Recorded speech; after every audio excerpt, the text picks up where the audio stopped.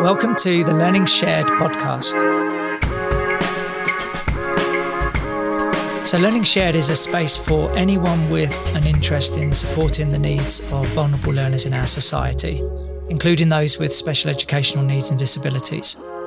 We'll be hearing from and talking with a wide range of colleagues and stakeholders, including teachers, specialist practitioners, school leaders, researchers, as well as parents and carers.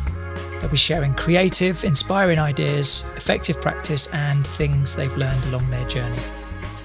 With that in mind, please get in touch if you'd like to suggest a topic for a future episode, or if you'd like to be involved in any way.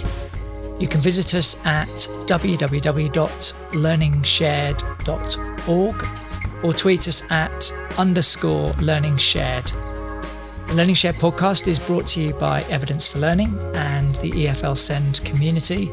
This is a growing community of teachers, practitioners, school leaders, researchers and academics that support children, young people and adults with special educational needs and disabilities, or indeed any form of additional learning needs. You can find out more about the EFL SEND community and Evidence for Learning at www.evidenceforlearning.net. I hope you enjoy this episode.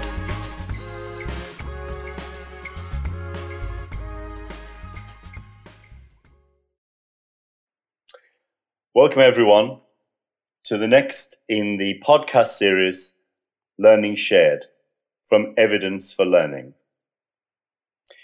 Today's podcast is focusing on engagement. It is a companion piece to the podcast that you will also find on the Evidence for Learning website, Everything You Need to Know About Engagement, a podcast that I've recorded with my colleague Beth Coble, which is trying to take a broader view of engagement, a broader view that is than the statutory summative assessment that will be coming into force from September 2021, to show everyone that there is a deep pedagogical background, there is a clear research and evidence base to engagement, why it has merits for using with children with a range of needs, not just special educational needs, but really for any child who you would call a disengaged learner in whatever setting in our education system. That podcast, as I say, is readily available, and I would suggest anyone that's not listened to it, listens to it before they engage in this podcast, because in this podcast we're going to be today interviewing 6 practitioners, all of whom have a perspective on the whole thing of engagement. How do we engage our children meaningfully in learning in our schools? The first part of this podcast today is actually looking at the original podcast, Everything You Need to Know About Engagement. Each of our participants has been sent that podcast in advance, asked to review it, and they have chosen the slide from that podcast, from the PowerPoint presentation that accompanies the audio podcast. And they've chosen the slide that speaks powerfully to them at this point in time in their practice. So to begin our contributions today, it's my very great pleasure to welcome Vijita Patel, the principal of Swiss Cottage School and Research Centre in London. Vijita, hello. Good morning, Barry. How are you? Good, thank you. Good to see you. So, what was your choice, Vijita? I must start by saying being able to have an hour to immerse in your entire podcast really was quite a powerful space to think about this reflective journey we've all had during this year of the pandemic. So the slide that really resonated for me is the one that is titled Without Engagement, There Is No. And then it gives 5 really important bullet points. Deep learning, there is no effective teaching. Without engagement, there is no meaningful outcome. There is no real attainment. And without engagement, there is no quality progress. And the reason that it hit me is because I felt at the heart of this was this consideration around school improvement and really what is sitting with our school provisions and that design. When I think about our system, it's an accountability system. And the backdrop of that is such a linear model for progress. And the efforts that are relentless from you and other system leaders has brought into schools this option of this sort of concept of assessment without levels, giving schools the space to have conviction on what we want to do to ensure the true progress of our pupils is captured. This slide for me, certainly in this moment in your podcast, I felt was quite pivotal because when I take a step back and I think about that concept of the linear model, I feel it's there originally in our accountability system and still threads sit there, but not just for pupil progress, but actually when I think about the professional development of staff, career progression, this sort of construct that there is a hierarchy that sits within our system. So what resonated for me is your sort of concept of engagement in the broadest sense. And it's something that we've tried to really sort of mobilize here at our school into our ecosystem. And I feel the most powerful part of it is that the 5 areas are not a hierarchy. So actually, what is sitting for us as school leaders, teachers, practitioners, is the scope to really think about how we can scaffold not only that formative assessment model into the summative, so that we're really able to think about that holistic progress piece for the pupils, the way that we're able to work with families to think about, okay, if we are not viewing progress in the way that families may seek it, do they have knowledge of those 5 areas? Because it allows them to really think more 360 around what do we want to do? What do we want to put into place together? But for me, alongside all of that, I think quite crucially is this sense about systematic school improvement. What sits with the 5 areas is very much all of the scaffolds necessary for us to really think about every element within our school's systems and processes. When we think about curriculum, then we're thinking about pedagogy, and we're thinking about that process of capturing that progress journey, if that's a way to say it. And I feel this slide for me in this moment in the podcast was quite pivotal because what it does is bring us back to there's the assessment piece and that engagement and learning from the pupil perspective. But very fundamentally, when we think about teachers and we think about practitioners, they have been in a system that is very judgmental. It is one that has given criteria that are quite rigid about whether practice is good or outstanding. It's about whether you've had the right years of experience to have in-depth knowledge or expertise. But actually, the engagement profile sitting as a scaffold for those lesson observations, those learning walks, that peer-to-peer observation, is suddenly giving ownership over to the teachers and the practitioners to move from that sort of quite crude performance of teaching to reflections on the process of learning.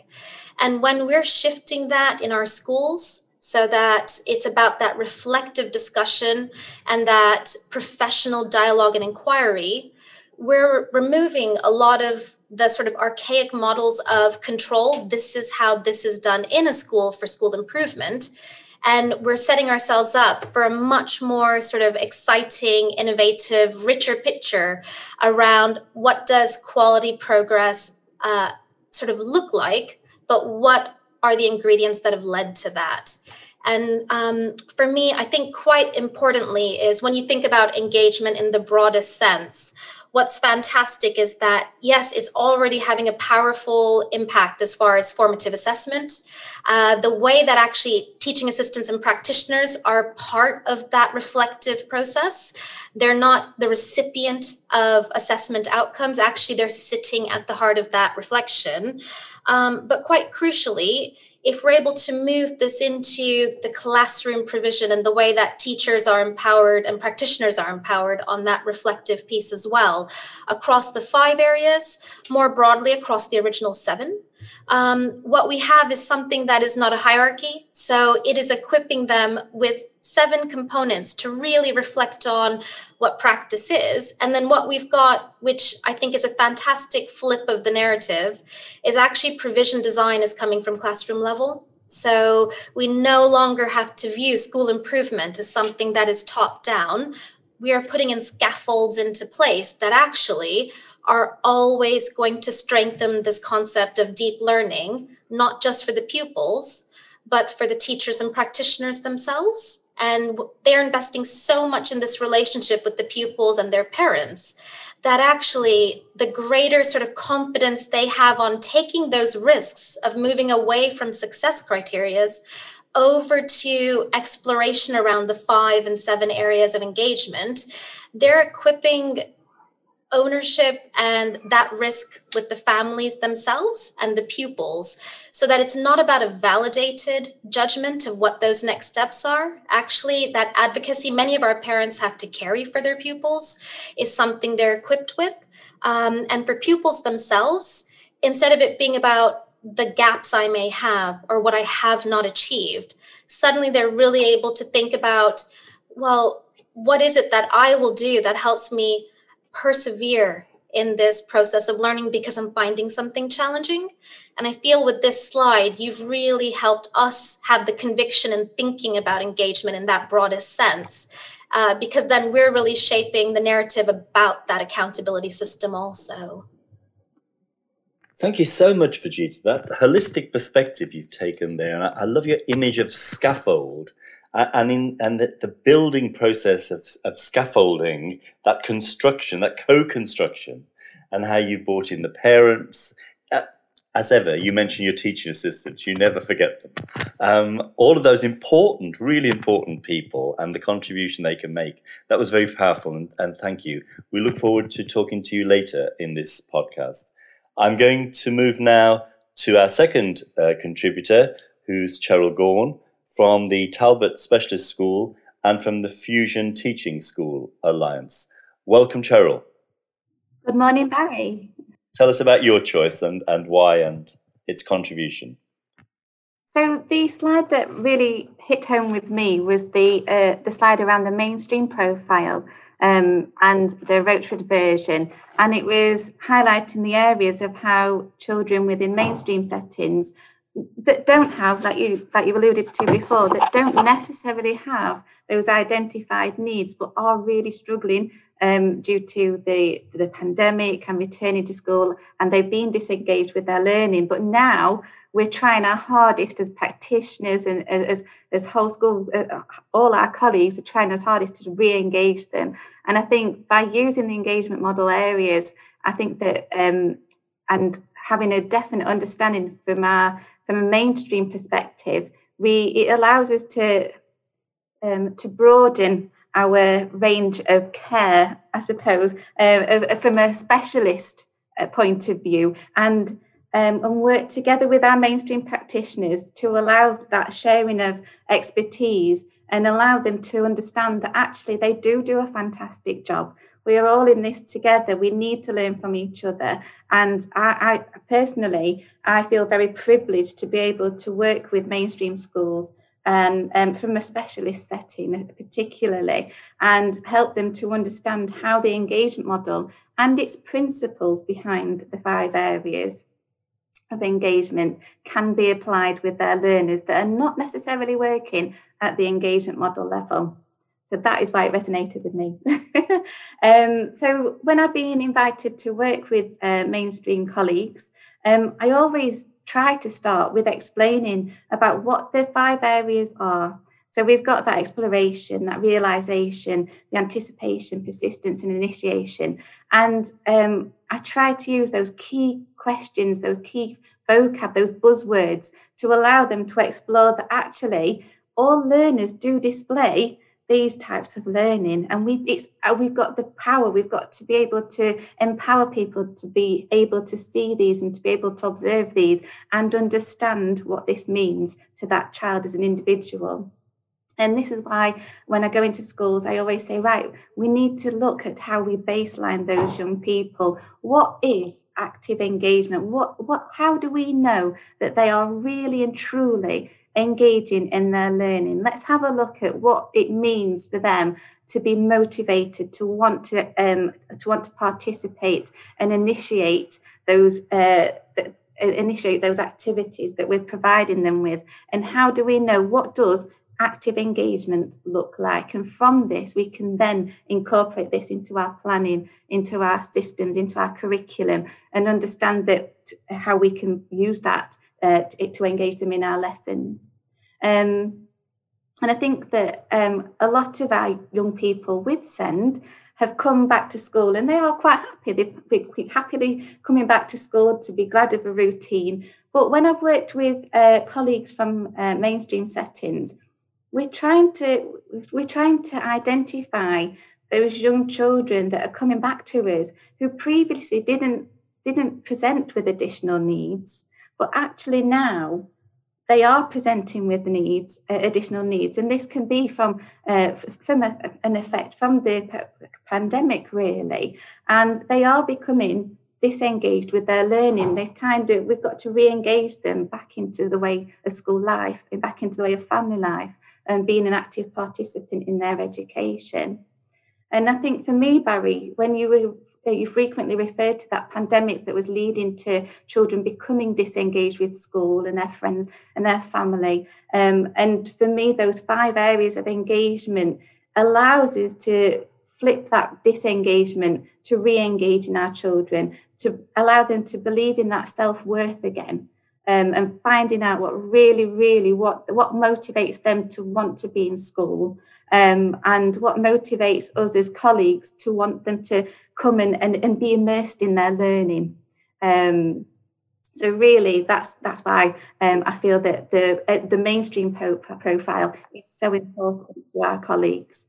And I suppose when we use the 5 areas to observe and record the activities, that we can show that child that's fully engaged, and then they're really enjoying what they're doing, and they're being fully immersed in what they're doing. It's important for us to capture that and to learn from that, to then feed into what we do as practitioners next. So it's not just about the teachers, it's not just about the TAs, it's about us as a whole school community, really. It's not what happens in the classroom it is what's happening in the classroom, but how do we make sure that is wider in the community? How does that expand from school, and how does it go into the family life? How does it go into the community? It's that what we're trying to create as a whole school community.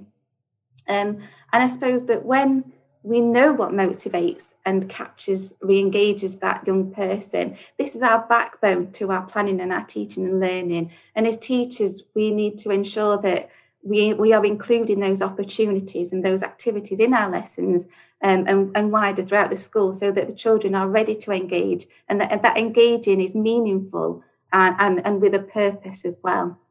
And I think from my point of view, what I always say when I'm working in any setting really, is you have to know that child really, really well.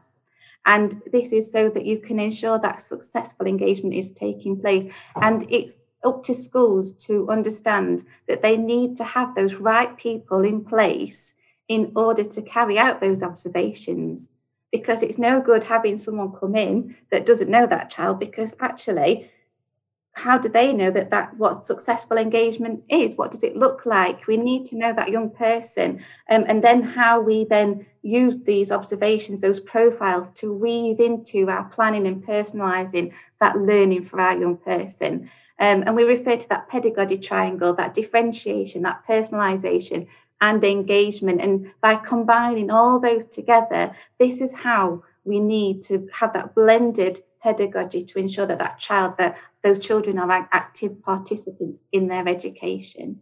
And I suppose the more time that we spend observing a child and gathering those evidence, using those profiles, it shows us how they are engaging and deepening our understanding of why and how and what motivates them in a variety of situations, and how it's possible to feed this into developing our curriculums, those informal, those semi-formal and formal curriculums, where the fluidity could be for that young person, and what they're working towards from their point of view, what is their best outcome for them, and what are their needs and how we can meet them. And I suppose in a mainstream setting, this is the profile could be for those children with more complex needs that are engaging in those informal curriculum areas, but also for those children that are disengaged in their learning, the underlying principles of the engagement model can really be applied as they need to assess, so for example, a semi-formal curriculum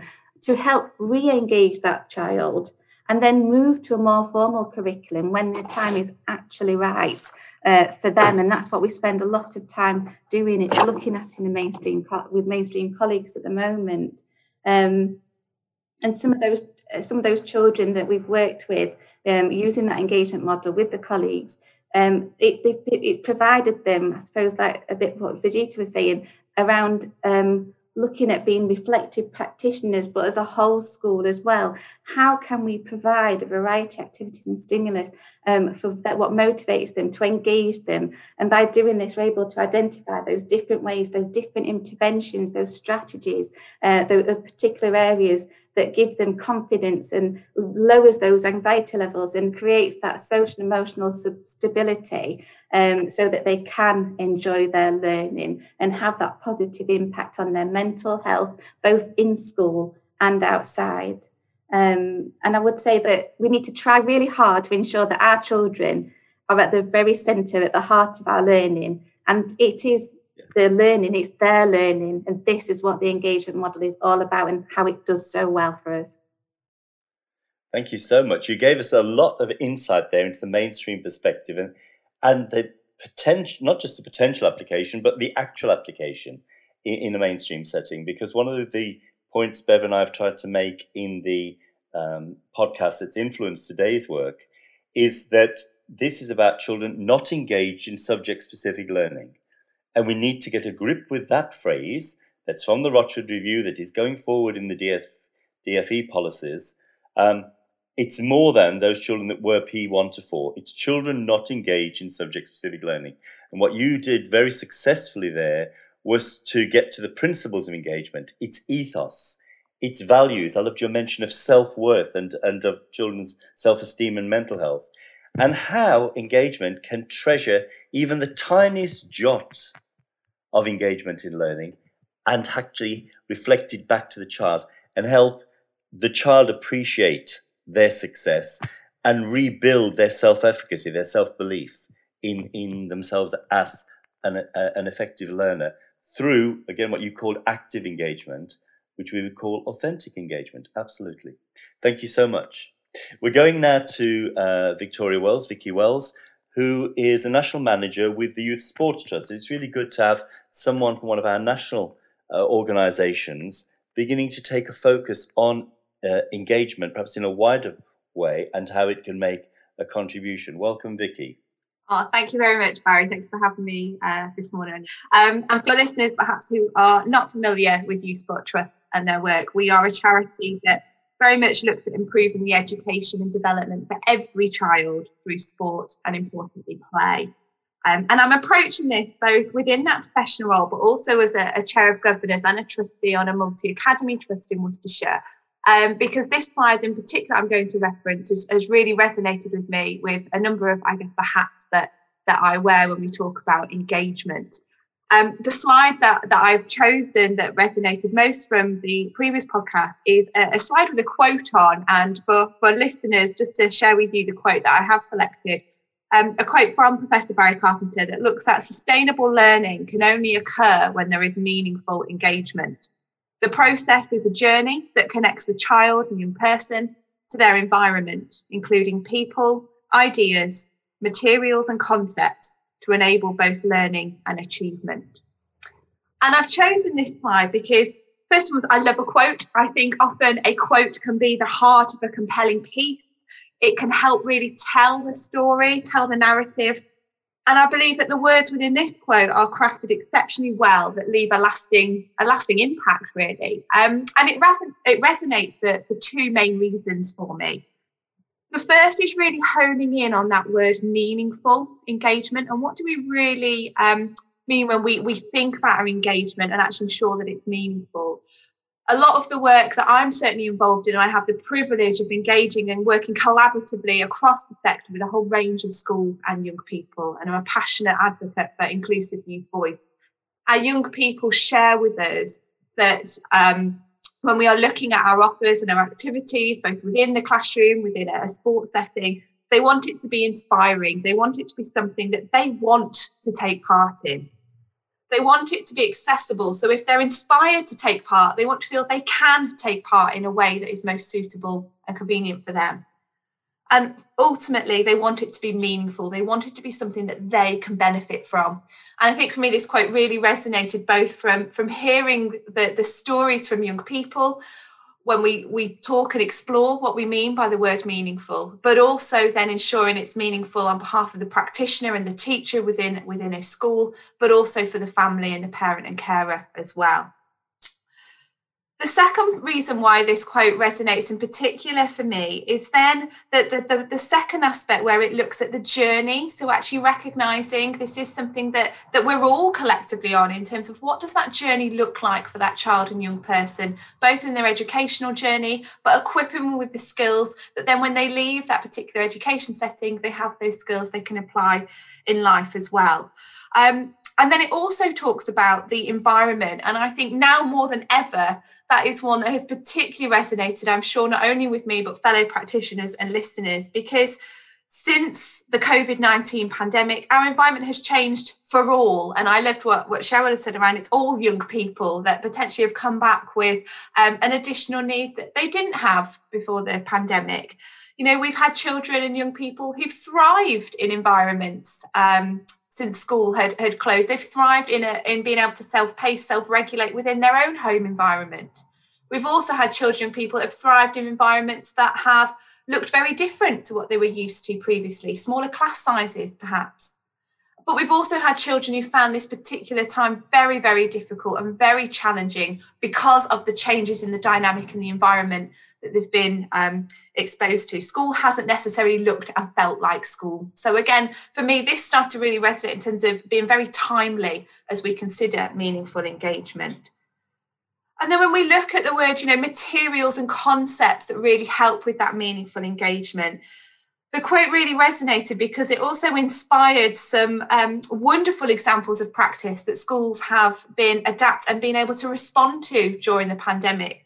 There's some wonderful stories of an amazing special school in Merseyside that right at the start of the pandemic equipped their young people, I think it was around 80 families, with a sensory kit bag that had equipment and ideas in to help support young people's meaningful engagement, both within home and also then attending schools. And this quote just, for me, inspired so much school-centred innovation that has had to take place, that has happened exceptionally well during this time, as well as really considering some of the areas where we all need to ensure that we are looking at this as our children and young people begin to return to us at school or return to a changing dynamic within that classroom environment. I've certainly seen it from my own personal experience where, my children were very anxious about returning to the classroom because they had started to almost just become so familiar with live lessons. But actually, what does that look like when you're going back to face-to-face? There's lots here around rebuilding those children's self-confidence and self-efficacy. So a number of reasons why this slide resonated, but I do think the way that the words were crafted together really sparks and inspires further thinking when we consider the words meaningful engagement. Thank you so much, Vicky. I think you've really scoped engagement there for us. And I love the link that you make to inclusion, because whilst inclusion is a societal concept that heavily influences education, what is the methodology by which we learn inclusively? And I think engagement is the answer there. And you've just given a powerful demonstration of that in your words. Thank you so much. I'm going to move it on now to our next contributor, who is Ali Erskine, who's one of the head of schools from Whitfield Aspen School, a primary inclusive school down in Dover in Kent. Hello, Hallie. Hello, Barry. Nice to see you. And you too. When I had the joy of listening to the presentation on Sunday, it made it very difficult to choose a particular slide because all of it seemed so totally relevant to the conversations that myself and my colleagues at Whitfield Aspen School have been having. But in the end, I was drawn towards the continuum of vulnerability, talking about those children who are vulnerable learners, are vulnerable children within the school. And on the slide that came with that was about looking at the 3 Ds, disadvantage, deprivation, and disability, and how those three together really do, create some very vulnerable and fragile learners. And sort of in the preempting of that particular slide, I was drawn back to actually just thinking about who our complex learners are within the school. And at the moment, we have many because of the situation that we have been in with the children not accessing school. Our very, very vulnerable children were offered school places. Many of them decided not to take us up on that. Many families were very difficult to remain in contact with. Our school is an area of some deprivation. So it sort of has sparked all sorts of different thought processes going on in my mind. Certainly preempting the children coming back post lockdown and being very fully aware of the kind of challenges that those children had. We thought we knew probably who most of those children were. And we're very lucky in our school because we have a significant number of children with profound, severe, complex needs being able to access specialist teaching classes. But we also have mainstream classes as well. So we are one totally fully inclusive school. We have 525 children all accessing the same sort of expertise within the school, which is fantastic, and that's what makes us so lucky. And we've also been very lucky because we think the language of engagement. We were lucky to be part of the engagement project and the sort of the trialling of the engagement aspects initially, and that brought huge advantages to us as a school in terms of becoming familiar with that language and being able to identify what that looked like for completely different groups of learners across the school, whether you are talking the children with the most profound and severe complex medical needs, or whether you were talking about the child in Year 6 mainstream whose classmates were heading off to grammar school, or which we have the grammar school system still where we are.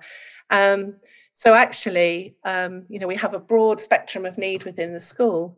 So to focus in on that continuum of vulnerability, I think that is where the majority of our conversations have been for those particular children coming back into school. And I would say, honestly, the biggest focus has been on those children in the mainstream classes, because that's where those challenges are sitting.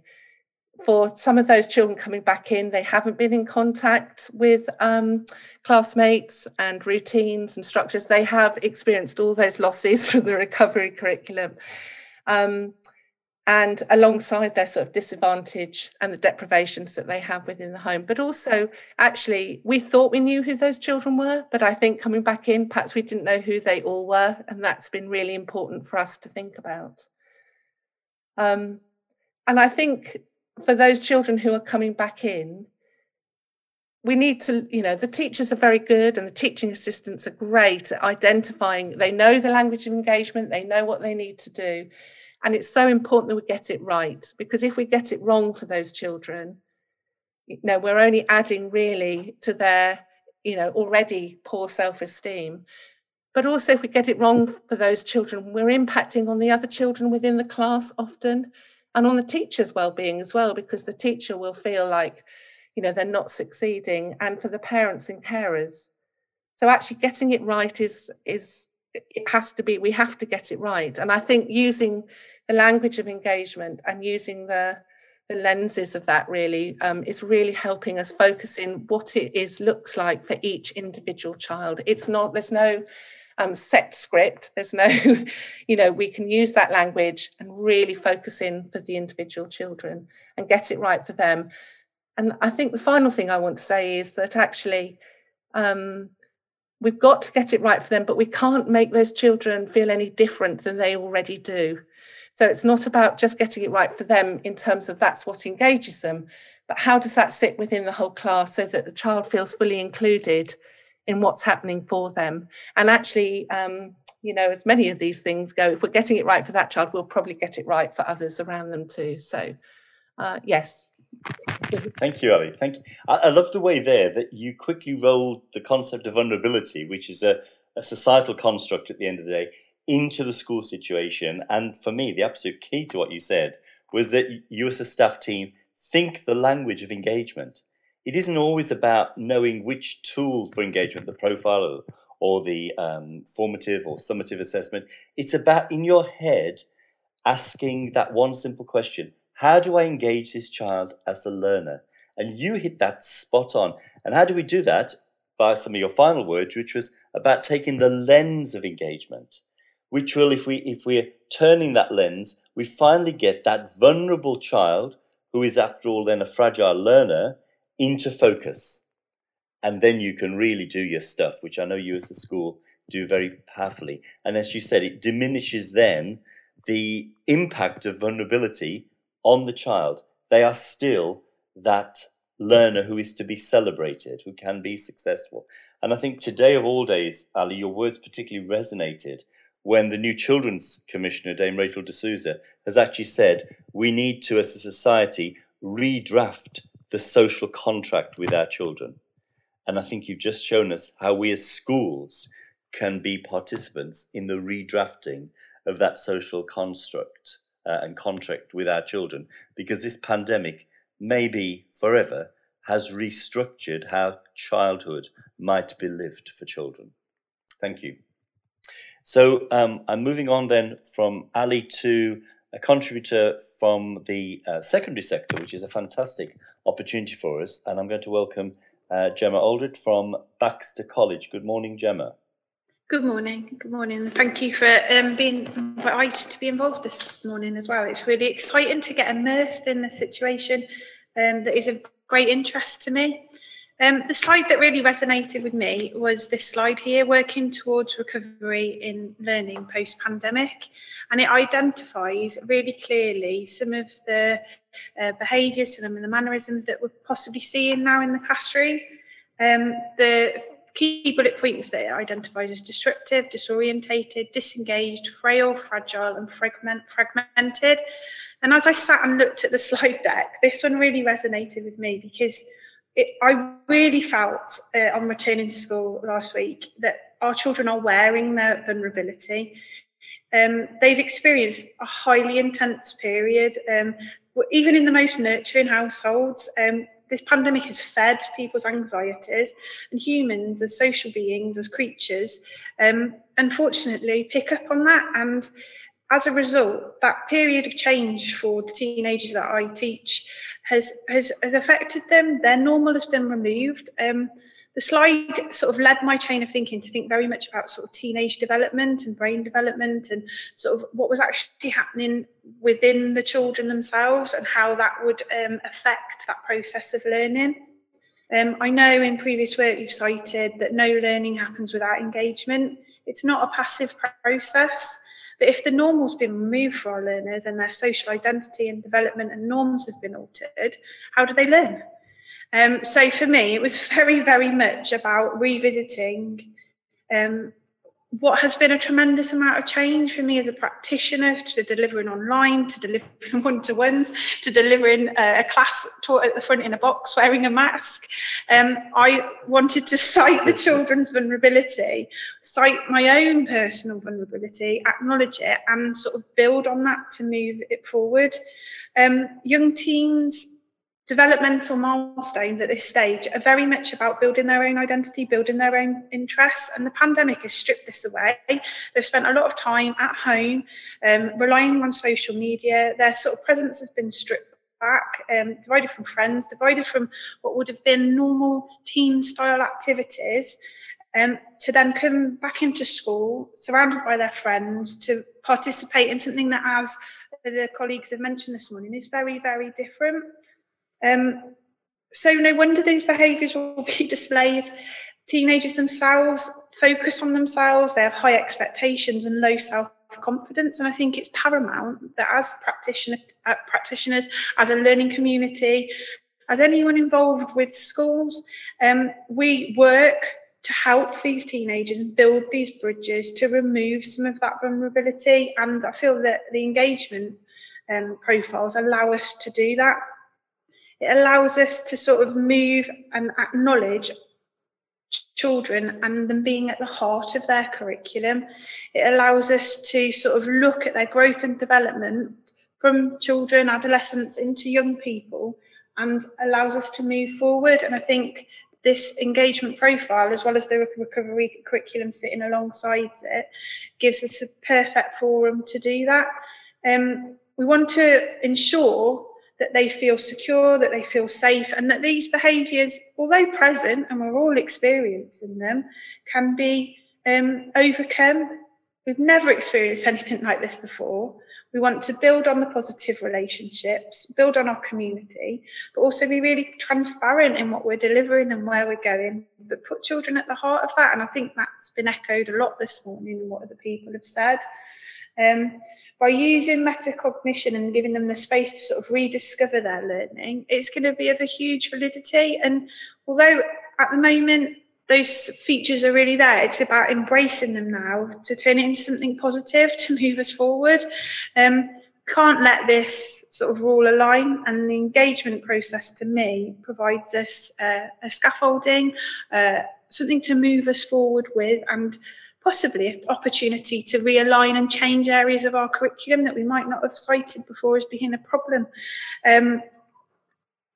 But with that focus and with that move into ensuring that learning isn't that passive process and that we are building people, engagement is at the heart of it, and there's not really another direction within that.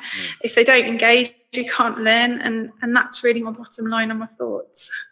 Thank you so much, Gemma. It was a perfect link that you had there from what Ali had said previously, when you said that your students are wearing their vulnerability.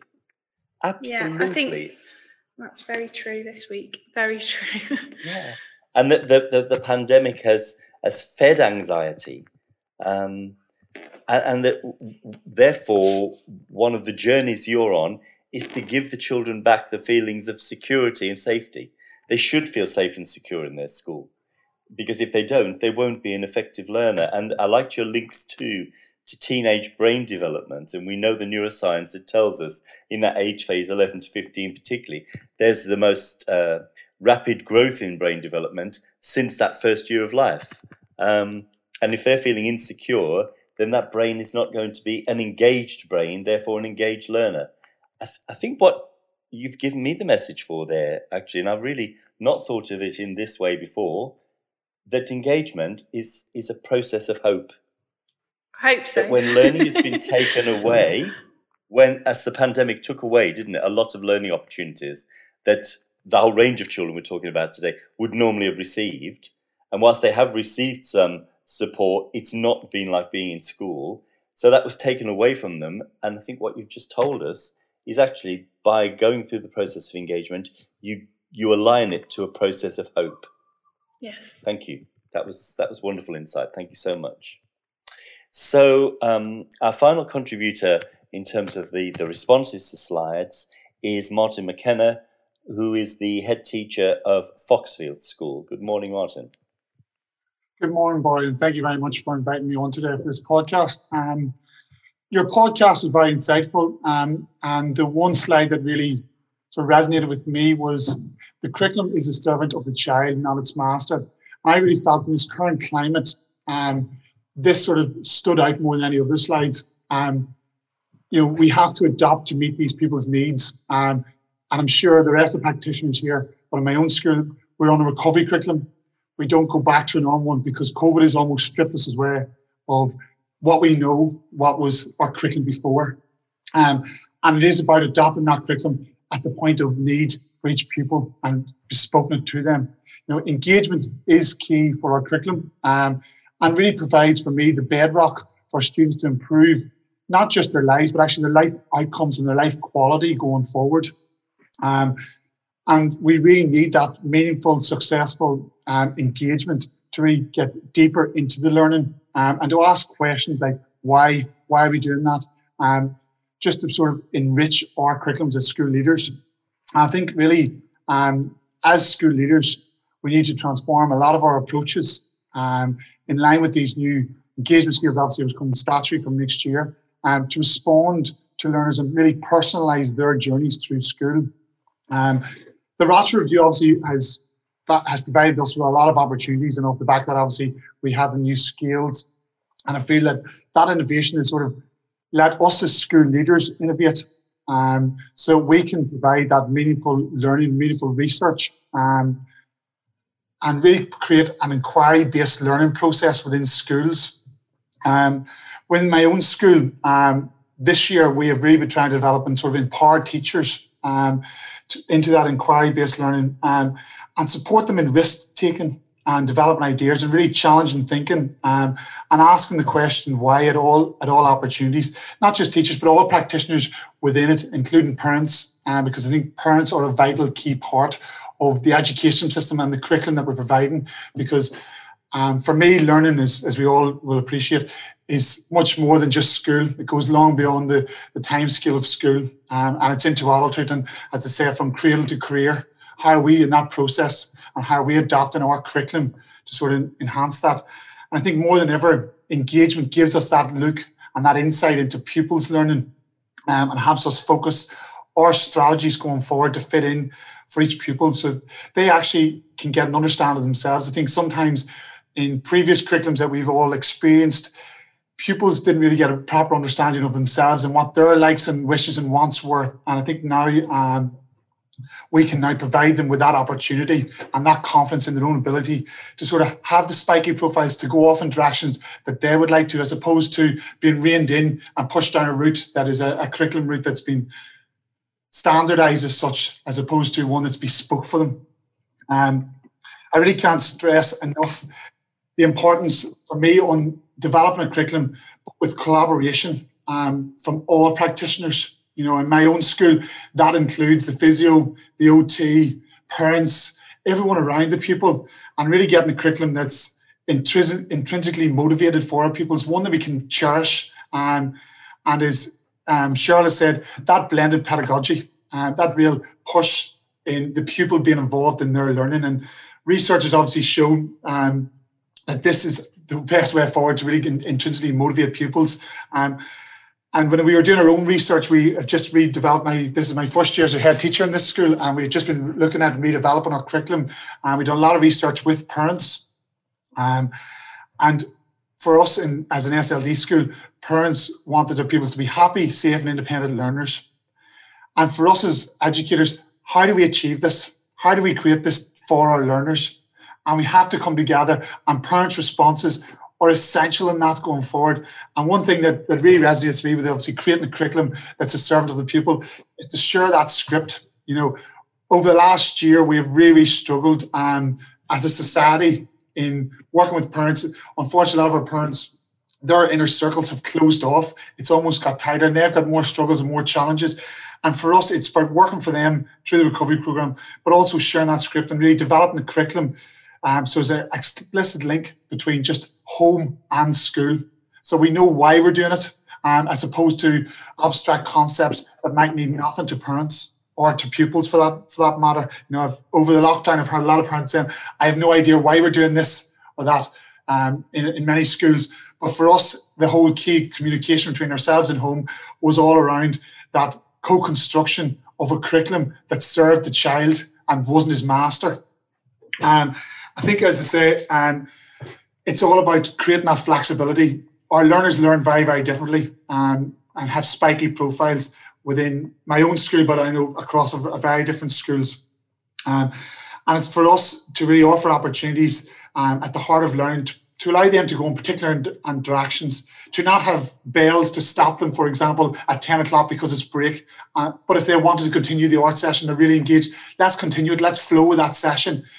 Why be constructed by, at 10:30 we do this particular activity. So it's really about creating that flexibility and actually a pace that's bespoke to the pupils. Some pupils really struggle with the fast pace, but without allowing them to move at their own pace, how are we ever going to really develop that deeper learning? And one thing that Vegeta really touched upon that is something I've really developed over the last year is that importance of reflection. And reflection not only on the pupils, but also on our own practice and that of home, and how we reflect and all as one core group to really collaborate. And actually, just going on with everyone else had said about celebrating that. There's small wins, there's small celebrations. Let's see this whole story out. Let's see this celebration. And one thing of the last year, we sort of developed a motto within school that if the why are we doing it is powerful, then the how becomes easy. It really does become easy for us. And for me, curriculum really is a journey to be developed and moved. And it's quite flexible in its approach. And for us to have really any impact, it needs to be relevant engagement. And without that engagement, there is no real impact and we can't see it. So that's really why this really resonated with me, this slide. Thank you, Martin. I really valued the inquisitive element that you threaded throughout everything that you said there, that your opening statement about actually engagement allows you to ask the why questions. And you went on to talk about inquiry-based practice, and that's absolutely key. Inquiry-based practice, inquiry-based learning for the pupils. It's the lens, and Ali talked about the lens as well. And you're right. Engagement gives you an inquiry focus, an inquiry lens on what you're doing with the students. And I really like the parental contribution, which echoes what Vegeta talked about in some of her opening words, and how that their desires for their child within the curriculum led you to the big how questions, and all of that thinking about flow and pace absolutely resonates with the literature and the research that exists. And we know that when a child is deeply engaged, they get that experience of what the literature calls flow, and actually that's deeply satisfying to the child as a learner. But actually, the chemical reaction it causes within the child feeds the brain, as Gemma was implying in some of her contribution. It feeds the brain and gives the child that sense of deep self-satisfaction, which has to be about promoting positive mental health, doesn't it? Can you see the interlocking of all of these? And we're facing this tsunami of mental health issues as our children return, and the key is in our hands. It's called engaged learning. Thank you all for the most terrific contributions. I think as somebody who's written so much about engagement, I'm sitting here mind blown by the extent of thinking that I've heard this morning. And I just wish the dear Lord had granted me a second lifetime through which I could explore some of this. But that's not to be. So I'm very glad it's all safely in your hands. Thank you very much, everybody. So in this last podcast, we have listened to 6 experienced practitioners, school leaders, national leaders, talking about their response to engagement, their thoughts around engagement based on the podcast that Bev Coburn and I recorded. We're going to build on their first responses to think about, well, how does this apply to their practice in the multitude of settings that they represent? And so I bring to close today's recording and invite you to join us for the second part of this podcast. And again, our panel of 6 will be sharing with you their insights into engagement for learning. Thank you for being with us. Thank you.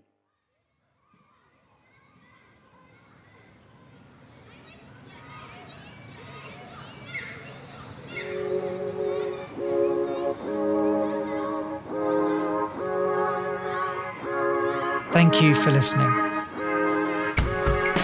The homepage for the podcast is www.learningshared.org. Barry Carpenter's webpage is www.barrycarpenter.org. barrycarpentereducation.com, and you can email us at learningshared@theteachercloud.net or tweet us at _learningshared.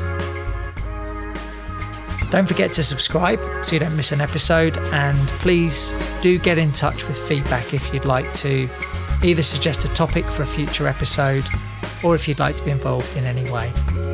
Finally, you're welcome to join the conversation via one of our online communities of practice. We've got groups on Facebook and LinkedIn, and details are on the Learning Shared web pages. So for now, thanks again for listening. Stay safe and be well.